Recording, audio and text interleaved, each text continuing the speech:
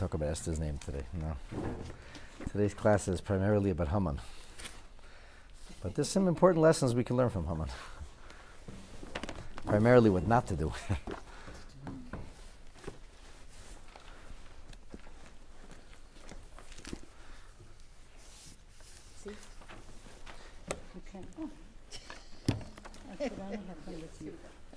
Today's class is very much a continuation of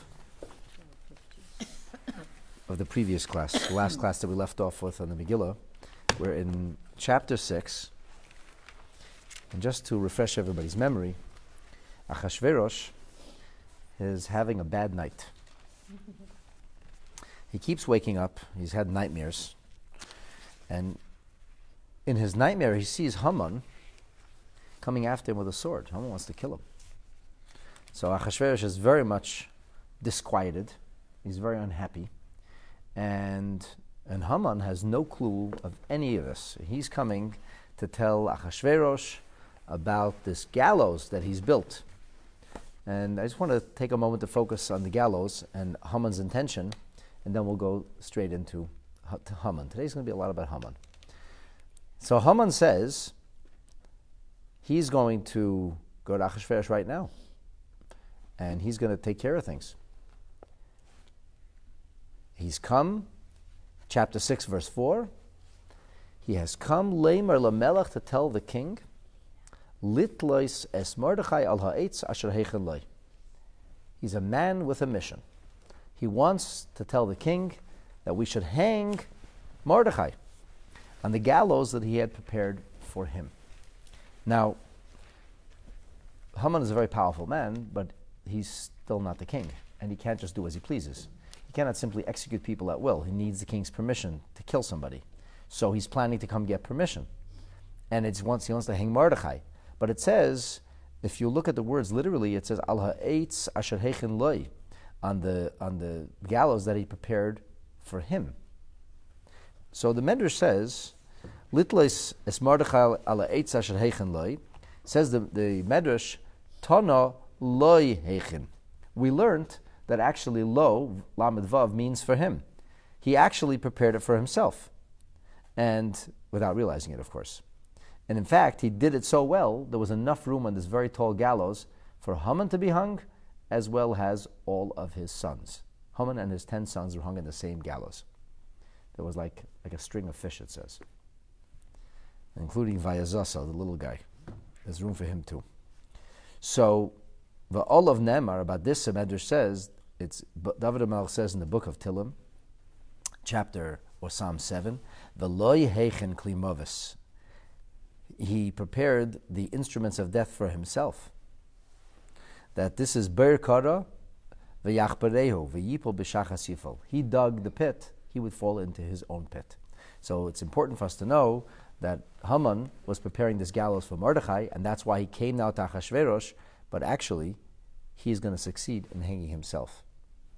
And that's how the gallows were made to begin with. It fit Haman perfectly.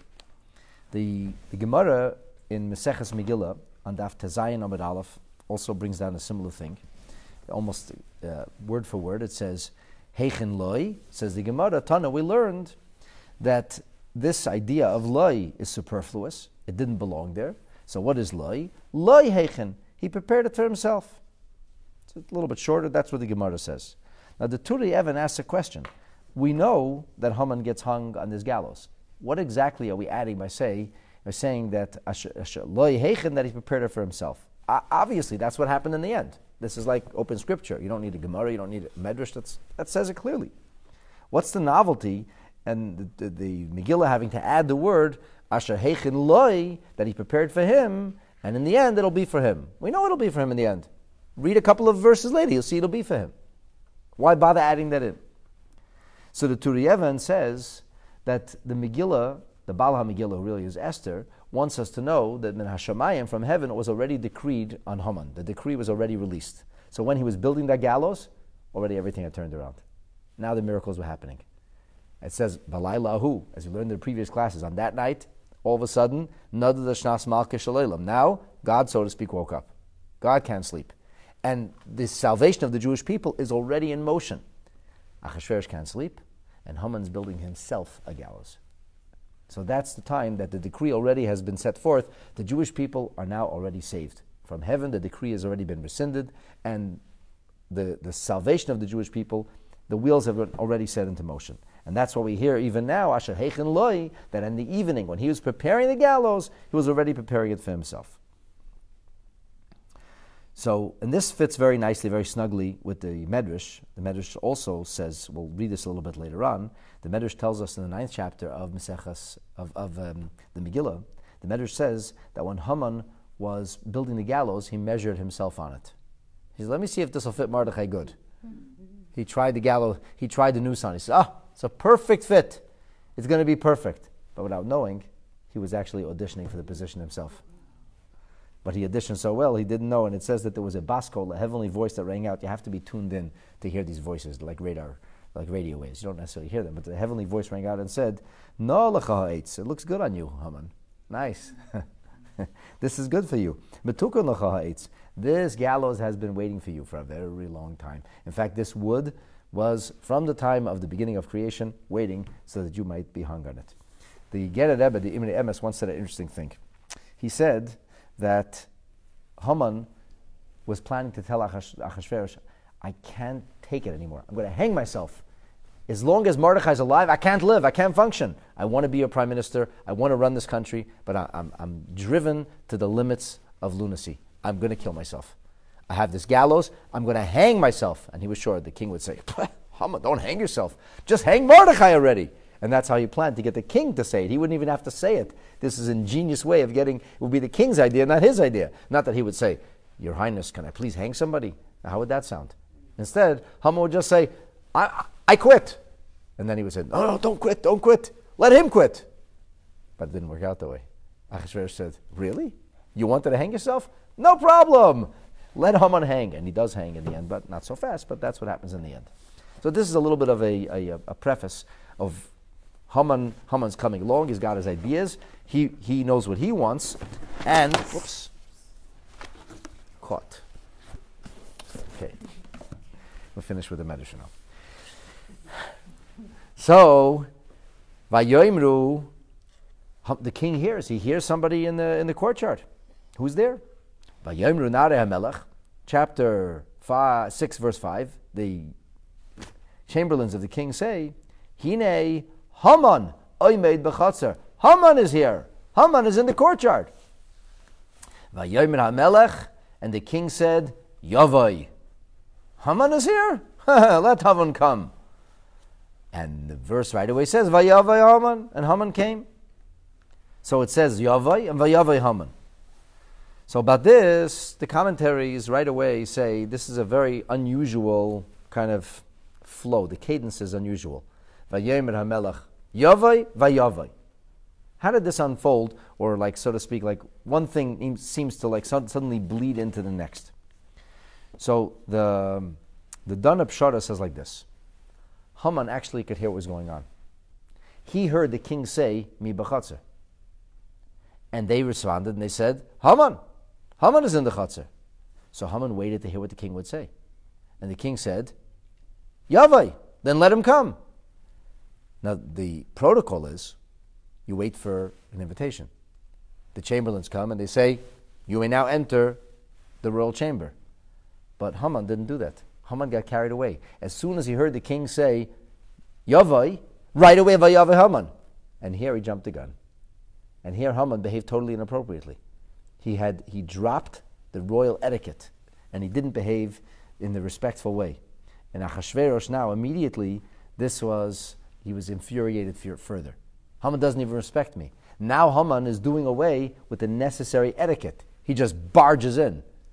Now, you wouldn't look, without thinking, you don't realize that. It says, Haman didn't think he's barging in. The king said he should come, but nobody gave the command. He was eavesdropping, which is already not nice. And then he didn't wait for the etiquette to unfold, and boom, he barged in. And so, this is, at this point, says Rabbeinu Avram Garmiza, he says, this is where the Malachim already prepared everything to start to go in Haman's disfavor. Everything is now going to go in the opposite way. The king saw that he came in without permission. And so the etiquette is that you don't just speak to a king. You never just speak. You have to wait. The king speaks first.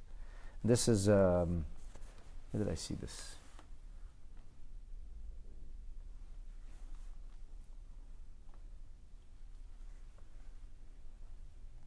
And so one of the Mepharshim talk about this. It talks about this idea that when you come to the king, you don't just speak. Here it is.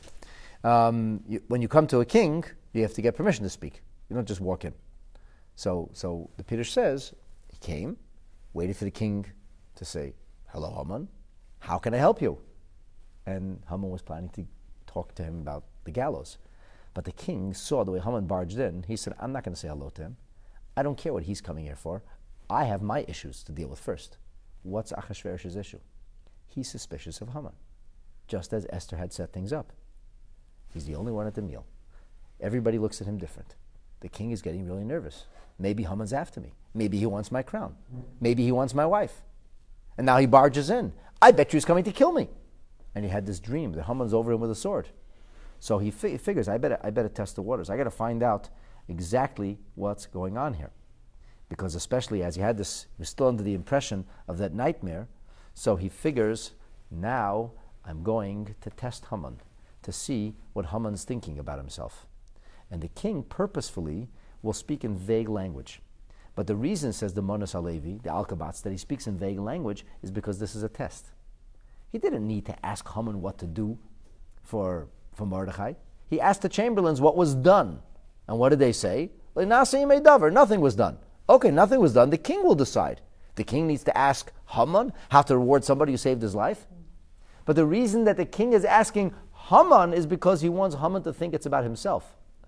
And then he's going to hear already where Haman's head is. Once he listens to what Haman says, and then he'll see if Haman indeed is after his crown.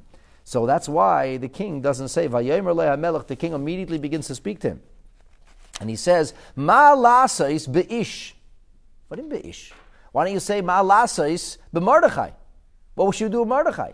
What should we do with a person who saved my life? But then he'll know right away he was talking about Mordechai. So the king, who's actually quite brilliant, he's very cunning, Achashverosh. He knows that Haman doesn't like Mordechai. He knows that if he mentions Mordechai's name, Haman will diminish whatever good it is and try to get away with nothing. And he also knows, or is suspicious, that Haman is after him. So he figures this is a perfect opportunity. I'm going to get Haman to think I'm talking about him. Let me hear what he wants himself, and then I'll get him to do it to Mordechai, which is the perfect opportunity to bring him down. He's playing these adversaries against each other. This is poli-sci 101. He's basic political science in trying to keep everybody in check. He says, I know exactly how to keep Haman in check by making him do whatever he says to his worst enemy, to the guy he hates. And in this way, I've solved two problems with one fell swoop. I reward Mordechai, and I bring Haman down too. He's quite brilliant. And this is the middle of his groggy state. The guy's on his toes. Crazy as a fox, but the guy's a genius. And so he says, okay, Haman, I want to ask you a question. Suppose there was this person. Malas is be'ish. An ish. Who was the ish? Let's not talk about who the ish is. Now, in general, the term of ish means somebody who is very honorable. That's so. Haman right away starts thinking, he was honorable. The Pirkei Belezer says, I'm an ish. I'm a man. It says, Va'ish Moshe. Ish is like a man, like a very man of prominence. So he says, we speak here of a man of great prominence. And Haman thinks, of course, I am of great prominence. He must be talking about me. He was mad about himself. Everything was about him, right? He was just totally subsumed in his own self-importance. Asher HaMelech chafetz bikorei, which the king wants his honor. Vayomer Haman b'libay. Haman said in his heart, Lemi yachbeitz HaMelech lasis yikar yoisem mimeni. Who would the king want to honor more than me? For sure, it's all about me. It's got to be about me. And this is exactly what the king was trying to do. Now, the Malbim says something very interesting. You notice, so when Achashverosh was initially looking to do something for Mordechai, what did he ask?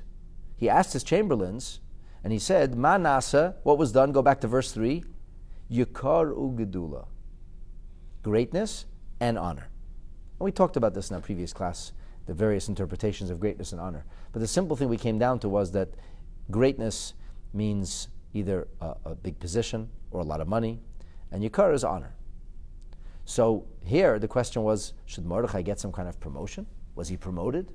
No, he's still a common parliamentarian. Did he get any? He didn't get a job. Did he get any honor? Did he get a citation? Was he given some kind of medal? The royal presidential monarchical medal? No, nothing. No Gedula, no Yikar. And now he's asking Haman, so he should ask Haman the same way. He was worried about Gedula and Yikar. He should ask Haman, so Be'isha asher ha'melech chafetz b'gedulai u'b'yikarei, in his greatness and in his honor. But then Achashverosh reasoned, Haman would know it's not about him. Because kvar gidloi ha'melech, the terminology is that Haman was already raised. You couldn't get a higher promotion. The next promotion was king himself. And Achashverosh was not planning to abdicate. So he cannot ask Mordechai, what should the king do for somebody who needs a promotion? They'll know it's not him. And then it's pointless. He needs him to think it's about him. So he drops the Gedula. It's really clever. And he says honor. Because he knew Haman. Haman was a person for whom any honor was never enough. He's a person who only wanted honor. Glory. For him it was all about glory and honor. So knowing Haman's personality, he said, what should happen to the person, the prominent person, the important person, that the king wants to be honored? What should happen to that person? And Haman thinks to himself, who could that be? It's got to be me. Couldn't be anybody else. Now, of course, you might ask the question, how do you know what Haman's thinking? How could anybody know what Haman's thinking? So the Ibn Ezra says, well, we know that the Megillah is a book of scripture. So it's written with the Holy Spirit, the Ruach HaKodesh, which is brought down in other places that Esther wrote the book. And Esther wrote it with Nevuah. So it has to be with Nevuah. Because, as the Ibn Ezra says, Mi yedei talum slave. Who else could know what's in the depths of the heart? Only with prophecy can you know what Haman was thinking. It's Hashem that's Gila Soida Yalavad of Hanavim. Like it says that Hashem reveals the secrets to his servants, the prophets. However, Ibn Ezra says there is another possibility here. It's possible, Ki Hoya Derech Svara. Just like Achashverosh said, I know what he's going to be thinking. So you could see from what he was saying, Achashverosh must have hit the nail on the head, and probably that's what he was thinking. It's only logical, because he went all out. He didn't like. There was no limitation of what he wanted. He wanted all the honor. He must have been thinking about himself. Or Ibn Ezra says there's another possibility. Maybe Haman actually told somebody. Maybe Haman related the story as he walked out. And I was thinking to myself, who would the king want to honor more than me? And I create this amazing honor that I could have enjoyed. And what does the king tell me? Now run and do it to Mordechai. Could you imagine? Maybe he told his wife. Maybe he told one of his children. What's the problem? So maybe he told somebody. And the Ibn Ezra says because he told somebody, so that's how the Megillah knows what he was thinking. Okay, so anyway, we have three possibilities here. Either this is because it's prophecy, or because it's a no-brainer, or because he actually told somebody, or maybe all of the above. But bottom line is, we can be absolutely certain this is what Haman was thinking. The king wanted to try and see what he would think, and the king got it right. That's exactly what Haman was thinking. So now Haman's imagining in his mind how he's going to get all this honor. But also, Haman has to think very carefully now. What if I'm wrong? What if there's a 1% chance that the king doesn't mean me? So he has to create the kind of honor, which is, if it's for Haman, going to work for Haman, but if it's for somebody else, it can't get in Haman's way. So Haman, on the spot, who's no fool himself, he figures something out, which if it's for him, it'll be a huge honor, and he'll be able to, so to speak, move forward on the inertia of the honorable moment, like it'll stay with him. But if it's somebody else, it'll be a temporary thing. See, Haman could have said, a person that the king wants to honor, promote him. Make him a governor. Make him a very important person. But then Haman says, I just created myself a problem. If it wasn't, and anyway, he says, it's talking about me. It's talking about me. I can't say promote him. I can't get promoted. If I ask him for any bigger promotion, I'm basically asking for his seat. So I have to create a situation where it's no likelihood it's me. I can't have a promotion, but we'll do something which is an amazing splash. And you know what? After the splash is over, if it's somebody else, it'll fade into the background. But if it's me, nobody will figure out what happened to me. Nobody will forget what the king did for me. And I will be able to continue to enjoy the benefits of this moment. And this is what Haman is all thinking about his mind. The Manas Halevi says this is what Haman's mind is working overtime and trying to figure out how he's going to be able to benefit the most from this. Now, of course, Achashverosh knew that Haman wouldn't ask for money because Haman had more money than he could spend in a lifetime. And that's why he didn't say anything about Gedula, because Gedula could be interpreted as a position or as money. Maybe you should get a prize. So another $1 million won't make a difference. Another $10 million won't make a difference. Haman did not lack for money. That wasn't his issue. Haman wanted honor. That's all he wanted. So Haman now, and it's true, Haman, you see, does want honor. He doesn't suggest he should get a prize. He says, what's the honor that can be passing and fading for somebody else, but permanent for me? Because I'm the prime minister. And so he comes up with this idea of an incredible honor, something remarkable, something which, if people will see him receiving this honor, they will literally look at him as the king. He'll be just an inch away from the throne. But it's somebody else, it doesn't really fit. So it's not a natural fit. So they were there for a day, king for a day. It doesn't mean anything. We won't get in his way. He'll still be the prime minister tomorrow. And this is what Haman's thinking, and he comes up with the idea. And so he says, Vayomer Haman el HaMelech. Haman says to the king, Ish asher HaMelech hafetz bikarei. The person that the king wants to honor. Oh, I'll tell you what should happen to that person. Now, before I go further, I just want to tell you that Haman should have been smart enough to know that suggesting that wearing the king's clothing and wearing the king's crown, especially he was talking about himself, was a dumb thing to say. Because he knew that Achashverosh was a guy who was full of inhibitions and full of fears and full of anxieties, and he wasn't really comfortable with himself, and he was always looking over his shoulder. He knew Achashverosh. Nobody knew Achashverosh better than Haman knew Achashverosh. He worked for the man. So he knew that he had this very, very thin ego, veneer of an ego, and he knew that if anybody tries to get in his way, Achashverosh flips out. I mean, this is the guy who killed his wife because she wouldn't come prancing around. He knows who he's dealing with. So that's a really dumb thing to say. You want to wear his clothes? You want to wear his crown? You know that might not go over very well. And he was looking for more power as well. Looking for power, but he couldn't really get more power because the only more power you could have is be the king. Fine, but he wanted, he's going to come up with something which he knows could set Achashverosh off. And he will notice, as you'll see, that it does set Achashverosh off. And he doesn't even know the background. He doesn't know that Esther's strategy worked like a charm. He doesn't know that the king is full of suspicions and is right now double and triple checking himself and thinking to himself, this guy is up to something no good. He doesn't even know he's put up the test. But he should have been smarter.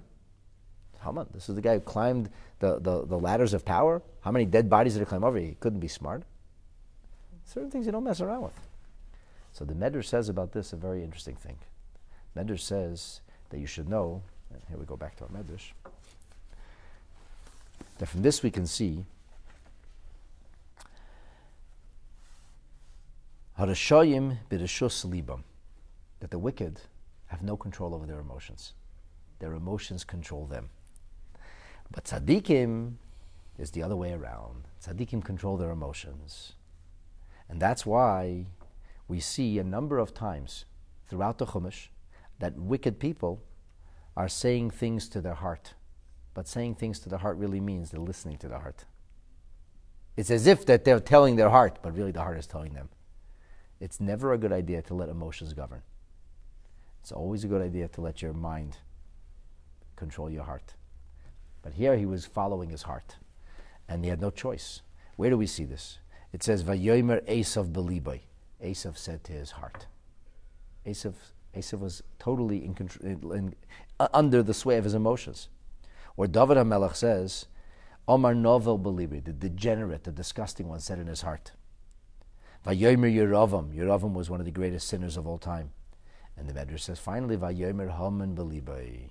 So it's the insatiable desires and lusts and craving of the heart that gets the better of the person. The best metaphor I could think of is an addict.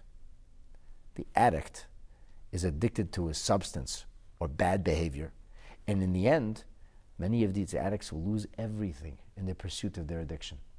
They will lose their family, they will lose their career, they will lose their friends, they will lose anything and everything. And sometimes they hit rock bottom, and not everybody bounces back. Sometimes rock bottom, there's no coming back from rock bottom. It's a very sad thing. And that's because the addict himself knows he doesn't want to do this. He feels miserable about himself. He's not happy about it. Can't help himself. Can't help himself.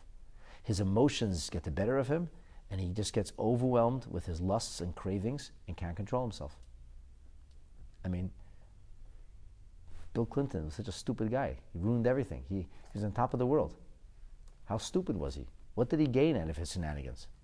He's besmirched forever. His legacy will be linked to his foolish activities. What was he thinking? The answer is he wasn't thinking. He wasn't thinking. He has allowed his lust to get the better of him. And his heart controlled him. But tzaddikim is the other way around. Tzaddikim are not people without a heart. They have a heart. They have passion. They have feelings. They have fervor. But it's intelligent. It's thought through. And so, tzaddikim libam b'reshusam. The tzaddikim, they control their hearts. Where do we see this? We see this first and foremost with Chana, the mother of the great prophet Shmuel. That it's Chana is davening, like the forerunner of the modern day Amidah Shmon Esrei. It says, V'hi medaberes al liba. She's al liba. Not el liba, but al liba. She's over her heart. By Haman it says el liba. He's talking to his heart. But his heart is controlling him. With Chana it says al liba. Daniel, it says, V'yasan Daniel al liba. Or, we even have Vayemer David el liba, but it means David is in control. And this is V'daimin l'bayran. The Medrash says, in this way, tzaddikim are metaphorically likened to their creator, that it says, Vayemer Hashem el libai. This is with the time before the Mabul, when God was, so to speak, saddened by the state of affairs in the world, and he decided that the world would be destroyed. So again, the emphasis here is that Haman, right now, did some very foolish things. He allowed his delusions to get the better of him, his delusions of grandeur. And as his collusion of who he's going to control and how he's going to control, and it was all about Haman. And because it was all about Haman, he got so trapped in his delusions that he ended up setting a snare that entrapped him and brought him down entirely. But he should have been smarter. And Achashverosh set this. Achashverosh knows this. Achashverosh sets the trap, and he falls hook, line, and sinker. So now that you understand the background, you'll appreciate what he says. A king, the person wants to honor, says Haman. I'll tell you. Yaviu levush malchus. Let them bring the royal garments. But not just any royal garments. Asher lavash by hamelech. Royal garments that the king wore. V'sus asher rachav alav. And let it be a horse that the king has rode upon it. Hamelech. Upon which the crown was placed. Now this is vague. He doesn't say Yaviu hakeser asher lavash hamelech. He doesn't say bring the crown. He says the garments, bring the garments the king wore. The horse, bring the horse the king rode. And the crown is placed on his head. It's kind of vague. Because even though he was trapped in his delusions, and even though his heart had gotten the better of him, and even though Haman was convinced this about him, he still knew that he's playing with fire. And if he says, put the crown on my head, he knew that Achashverosh might fly off the handle, and he would suffer the fate of Vashti. So he's testing the waters. He really wants to wear that crown. He wants everybody to see him wearing the crown. And people look at him as the king. That's what he really wants. But he's just a little bit careful. Just gives you an idea of, he should have been a lot more careful, but even in the state where he's being controlled by his emotions and his heart, he uses vague terminology. The crown. And Rashi says this. Rashi says, Vesakeser lehisker. Later, when in verse 9, first he says, bring it. But then, in verse 9, it doesn't say, he says, give it. He says, V'nosen halvush v'asus al yad ish mesari hamelech. He'll give the garment and the horse into the jurisdiction of a very, very prominent minister, somebody very important, one of the great ministers or princes. V'ilbishu es ha'ish, and they'll dress the person. But he never mentions the crown. He alludes to it in verse 8, and in verse 9 he drops it from his repertoire altogether. So Rashi says, Esa keser lehisker. In verse 9, when he actually, first he talks about the idea, and then he describes how it'll be done, but he doesn't mention the crown. Why? Shara enishal melech ra. He saw the king's eyes flash. He realized he went too far. He could see by Achashverosh's facial expression that the moment he mentioned the crown, that his crown, al sha'amar sheyitnu ha'keser b'reish adam, that he heard that the crown should be placed on another person's head, he saw Achashverosh couldn't control his body language. Now Achashverosh actually was trying to be kind of like, ambivalent here, and he's just testing him, and he had pretty good control of himself, but he couldn't control this, and his face told the story. Haman read, he looked one look at that face, Haman quickly dropped the crown from the repertoire, didn't mention the crown again. So the Ibn Ezra brings down the words of Rashi, and he says, Yeshaimrim, and this is of course Rashi and many others, Shehirgish shechara hamelach al keser malchus. He could saw the king became infuriated when he mentioned the crown. Because of Kved malchus. If you wear the crown, that's it. You've diminished and demeaned the power of the monarchy. So therefore he says, V'nosen halavush. You'll give the garment. V'hasus v'lehiskir hakeser. But Ibn Ezra says, I don't agree. Hanochem be'enai, I believe, he says, that to begin with, Haman was never that dumb. He never asked to put the crown on his head. That would be fatal. He couldn't have done that. What did he ask for? He meant the horse that was crowned. And it seems that in Persia, that when the king would ride the horse would be decorated with a little crown, as if this is the royal horse. So he says, the horse that wears the royal crown. The horse that wears the crown. So a horse that wears the crown, he didn't have to say, give the clothes, because he already said. Everybody knows this is the horse. Now, many Mefarshim, including the Vilna Gaon and Manas Halevi, the Alkabats, the Rav Gamazia, they all talk about this. Which article of clothing was it? The king had multiple wardrobes, and they say this was the clothing that the king wore on the day of his coronation. It's like, I think you can go to museums and see this. I think that the gown that Queen Elizabeth wore on the day of her coronation is in the Tower of London now. You can go in and actually see it. It's a historical thing. Right? Or you talk about the carriage that was used when Diana got married. I think it's in a museum now. That's the proverbial carriage. So this horse was like the special horse. It wasn't necessarily used all the time. But everybody knew this was the horse that the king had ridden upon on the day of his coronation. And this was the special clothing he wore. This was like the wedding gown, the tux that he wore on the day of his being coronated as king. So he said, that's the clothing I want. Not me. The person. The person should wear the clothes in which the king was coronated as king. So it won't just be any ordinary clothes. It'll be the clothes that the king wore when he became king. And everybody will recognize this because they all attended the coronation. And they'll see the king riding that horse. And as Ibn Ezra says, they'll see him with a horse with a crown on it. The horse that he rode on the day of coronation. And this will be unbelievable, he says. And they'll take him, and this person will have that crown, and that horse with the crown, or will have those garments, and he'll be dressed head to toe, sans the crown, of course, according to Rashi, because he realized Achashverosh couldn't stomach that, and he'll be dressed virtually to the hilt, everything but the crown, and he'll be riding that horse, and everybody will see who the king really honors. Which, as we move forward now, V'nosan halavush v'asus al yad ish, you'll give the garment and the horse into the hands of Sari HaMelech, Hapartamim, one of the very, very high-ranking officers. V'ilbishu es ha'ish asher HaMelech chafetz bikarei, they themselves will dress the person that the king wants to be honored. V'hirkivuhu al hasus, they will ride him. They will put him atop the horse, and they will lead him through Berchoi Va'ir in the city square. V'karu lefanav, they will call before him, Kocha ye'aseh le'ish asher hamelech chafetz bikarei. This is what happens to the person that the king wishes to honor. So this is going to be a heavy-duty event. Now, Haman wants to be seen by the people virtually as the king. Okay, it didn't work with the crown. He didn't get the crown. He got that. But other than the crown, he is going to be wearing everything that the king wore on the day of his coronation.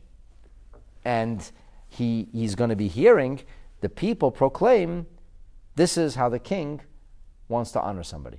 So the obvious question is, why would you throw in the people proclaiming? If he wants everybody to think he's the king, he should just show up wearing the clothes and be led to the city wearing the clothes. What do you need the crier for? Now what's interesting to note is that it doesn't say it's singular. It says, V'nosan halvush al yad ish, that's singular, from amongst the ministers. V'hilbishu es ish, they'll dress the person. And then it says, V'yikivu, I'll ride him on the horse. V'karu lefanav, and they will call out before him, Kacha yasal ish. So the way the Mefarshim see it, what he wanted was that there should be people calling out, many people calling out. This is what gets done. But in this way, Haman had like a two-pronged approach. Number one, it would mitigate the notion that he wanted to be king. Because after all, ministers are calling out, this is what happens to the person who the king wants to honor. So it wouldn't be as if he wants to be the king. But on the other hand, having all these ministers run around before him, making fools out of themselves, and speaking how great he is, would further cement his own position. So that's why Haman came up with this idea. Now this levush, which is called the levush malchus, this was, so to speak, the overgarment. You're talking about that which is visible to everybody. And everybody will see this is what the king wore, this is the clothes of the inauguration, of the coronation, and that's what's called levush malchus. It's the royalty, the clothes of royalty, the clothes that make royalty, the clothes that created, through which royalty were created. That's the day the king became king. And of course, Haman doesn't mention the crown again at this point after seeing Achashverosh's response. Now, the Manas Halevi says something amazing over here. He says Haman had a secondary intention here. Haman was thinking to himself, I don't know if I'm going to get to ask my question. Achashverosh doesn't seem to be in the mood of requests. I want to kill Mordechai.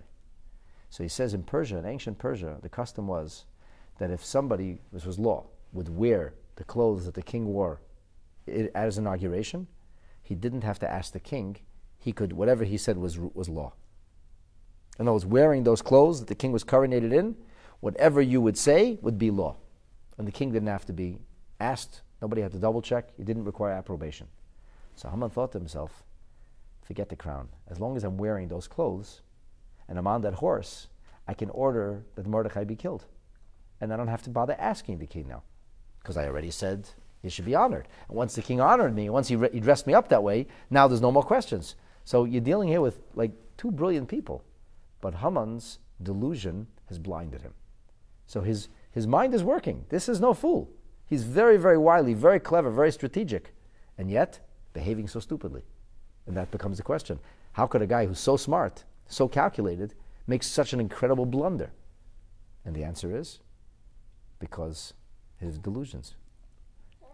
Harashayim, b'reshus libam. Because the wicked are under the control of their emotions. And Haman here, blinded by hate, blinded by power, blinded by lust, blinded by the honor. He was blinded. And so, he was blindsided by himself. Now, Achashverosh is listening to all this, and what do you think Achashverosh is thinking? I can't believe this. He really does want my job. He wants to wear my clothes. He wants to ride my horse. He even asked for my crown. He pulled back later, but he even wants to wear my crown. And Achashverosh thinks to himself, I can't believe it. It's exactly as I thought. So without realizing it, Haman has just dug himself his own grave. Achashverosh wanted to see, is he thinking about me? Does he have designs on me? And here it gets even more interesting. The Mamleyas brings down from the Midrashim that Achashverosh knew very well that there is this showdown between Mordechai and between Haman. He knew it was this showdown. He knew that Haman hated Mordechai. There was no question about that. So he didn't want Haman to start telling Achashverosh what to do for Mordechai because he knew that Haman would just dismiss it all out of hand. But he thought to himself, Mordechai saved my life. And I think this guy has designs on my life. And I bet you getting rid of Mordechai would be right up his alley because Mordechai was the last firewall who stood before the last people who wanted to kill me. I bet you if he wants to get rid of Mordechai, that's exactly how he's planning my own demise. Because Mordechai is, much as I don't like him, he's a Jew. I don't have any great love for Jews, but still, he did save me. And so, Achashverosh plans this out to see how Haman will respond. And then he plans to shift it back onto Mordechai. And what does Haman say? Haman thinking this is about himself, and Achashverosh realizing very well that he's thinking about himself, he's putting himself in the position to eliminate somebody. Achashverosh knows this. He is setting himself up, says the Imri Moshe, that he should be the one to be able, wearing those clothes, riding that horse, to get rid of Mordechai. And so the king says, you want to get rid of Mordechai? He says, he does want to kill me. He does want to rub people out. And having said this, Haman's downfall is already fully cast. And so the king will respond, and he'll say to him, really? Is that what you think should be done to a person who I wish to honor? Excellent. Why don't you get busy and do all of that to Mordechai? And that we'll talk about in the next class, how that unfolds with Mordechai. But I want to conclude with a beautiful spiritual lesson. We've talked about the notion that the Megillah speaks to us on multiple levels. And on the highest of levels, whenever it says the word HaMelech, it really alludes to Malka Shalom. It alludes to the King of all kings, the master of the world, the creator of heaven and earth. And if so, then what Haman is asking for is to wear the clothes of the king means, in the metaphor, that a Yid, a Mordechai, is going to wear the clothes of God. What does that mean? We're supposed to think we're God? Why would you want to wear Levush Asher Lavush B'Hamelech? Why would you want to ride the horse that the king rode upon? What does this mean in spiritual terminology? Right? Because this idea that it's Malka Shalom has to express itself in every detail of the Megillah. So here's how the Rebbe explained it at one Purim Farbrengen. The year was 1957 to be exact. The Rebbe said like this: what is the sus asher rachav alav hamelech? What does it mean, a horse? How would you explain that metaphorically, that God rode a horse? So what is a horse? A horse is a mechanism through which the king is able to be transported. The horse has got lots of koyach. He can gallop quickly. And so if the king wants to get from place A to place B, how does he do so? By means of the horse. The horse then is a means of transportation.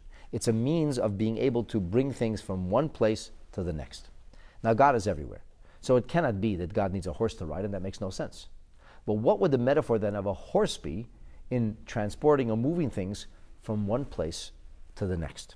So the Rebbe says, we know that the concept of Torah is the vehicle that conveys to us the profoundest wisdom and will of God into our world. So then words are metaphorized as horse. And the horse then is the vehicle through which the deep secrets of Torah, God's essence, is conveyed to us. And this idea is actually articulated in Chassidus. It's talking about, the Rebbe talks about this in his commentary in the Pasuk, Ki tirkav al susecha markavesecha Yeshua, which is Habakkuk Hanavi in the 3rd chapter of his prophecies, speaking about God. So it's a metaphor, refers to Torah. And what is the crown? Haman asks for the crown. Then he changes his mind real quickly, but he asks for the crown. What is he looking for? So he says the crown represents the Ratzon Hashem, the will of God. You know that the crown in the Kabbalistic stickman, so the intelligence, Chacham bin Das, is in the head, Chesed is in the right arm, Gvur is in the left arm, the torso represents Tiferes, all the way down to Netzach, Chod, and Yesod. All the different midas, the different attributes, are, so to speak, drawn out in this imagery. And then there's a crown. And the crown represents will, and the crown represents pleasure, which these are the ultimate mover and shaker. Why do people do things? Because they want to. And if they don't want to, they don't do it. So what would you try to do if you wanted somebody to do something? You have to get them to want to do it. What did the salespeople try to do? To get you to want something. How did they get you to want something? Using every lie in the book. whatever it takes. I once asked a marketing guy, I said, could you explain to me? I said, they're trying to sell houses. Right? The guy was selling his houses, he's building across the street. So there's a picture of a house, but really there's a picture of a very attractive lady on the thing. What does that have to do with the house? Is he selling a house with a lady? What is he? Only attractive people Right? apply. Yeah, it says it's like power of suggestion. So it puts something of beauty there, and people say, "Oh, I'd like that." Well, this has nothing to do with the house. She comes with the house. What is he? He's selling a wife and a house? Eh?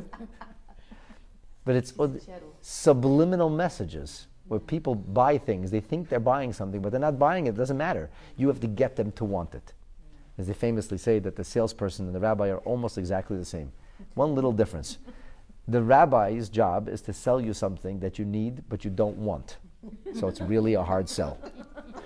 The salesperson sells you something that you want but you don't need. It's a very easy sell. It should be the other way around. You don't need it. You buy the product and it sits on your shelf. And it collects dust in your garage or in the basement. And then 10 years later you sell it in the garage sale for about 5% of what you bought it for. And you use it like 3 times. So what'd you buy it for? I wanted that thing. I need that. You don't need it. You want it. But the things you need, like Yiddishkeit, who wants that? So when we talk about this idea of wanting, really wanting is the most powerful influencer in the human psyche. But there's one thing more powerful than wanting. What's more powerful than wanting? Why people want. Why do people want this? Why do they have greed? Because they think it will make them happy. They think it will give them pleasure. Ultimately, everybody wants to be in a state of pleasure. And because he thinks it will make him happy and it will give him pleasure, that's why he wants it. So the salesperson tricked you into thinking it will give you pleasure. That's what you're missing in life, said the salesperson to the man who had more money than God. You need this beautiful new house. If you only had 6 more rooms in your house, then it would be a pleasure to live. The man says, right, yes, and his eyes glazed over, writes out the check, and buys the big house and has 6 more rooms that he never walks into. And he's actually not any happier. And he has no pleasure in those rooms, except maybe once in a blue moon when he invites everybody over and he can show off his house. But he thought it would give him pleasure. So because he thought it would give him pleasure, therefore he wanted it. And because he wanted it, therefore he did it. So the highest mover and shaker of all is pleasure. That's the prime mover. It's pleasure. Okay, that's the Keser. So the Rebbe says, the Keser Malchus Bereishai, which this is the idea of the Keser Malchus of HaKadosh Baruch Hu. It's not speaking about the Giluyim, the outer layers of divinity. This speaks of the essence of God himself. How could a neshama imagine that it will be able to reach the delight of Hashem himself? And the Rebbe says clearly, the answer is that Hashem cherishes a Yid so much that a Yid can reach the deepest levels of the divine persona. He can connect to the highest level of Hashem's pleasure. And Hashem's delight and tainug is within each and every single Yid. And you can wear that crown. Because Hashem does take pleasure in you. And Hashem does delight in what we do. That's his pleasure. And it's only that we have to, therefore, know that because what Hashem delights in is actually what we're able to reach. And what Hashem wants is actually what we're able to accomplish if we only want. And we even get the horse that the king rode on. Hashem took these letters of Torah, the metaphors of Torah, and through it conveyed the deepest and profoundest secrets. So what should we do? Get on the horse. And when you learn Torah, and when you live your life to what Hashem wants, in a Torah way, then that is a vehicle that takes you to the highest of places, even to the crown that Haman was afraid to ask for in the end. Even that, a Yid is able to receive. And the Rebbe doesn't say this, but I'm just thinking, really and truly, by Matan Torah, we did get 2 crowns, for Nasav and Nishma. Why? Because we were ready, first and foremost, to obey what Hashem said, and then we're ready to learn the Torah. That's your horses. That's your steeds. And when we did that, we could get the crown. So this is being offered to each and every one of us. Of course, Haman has his machination and his ideas and his designs, which Baruch Hashem was great. It saved the day for us. And that was all he was, that horse. It's been given to you. Hashem gave you his Torah. Ride the Torah. Use the Torah. Develop through the Torah. Use the mitzvahs, and the Yid can reach the highest levels to the point that he's even able to accomplish Keser Malchus Bereishai, the royal crown of Hashem, can be upon him. And we know tzaddikim daimel lebaydan, tzaddikim are metaphorized as their creator.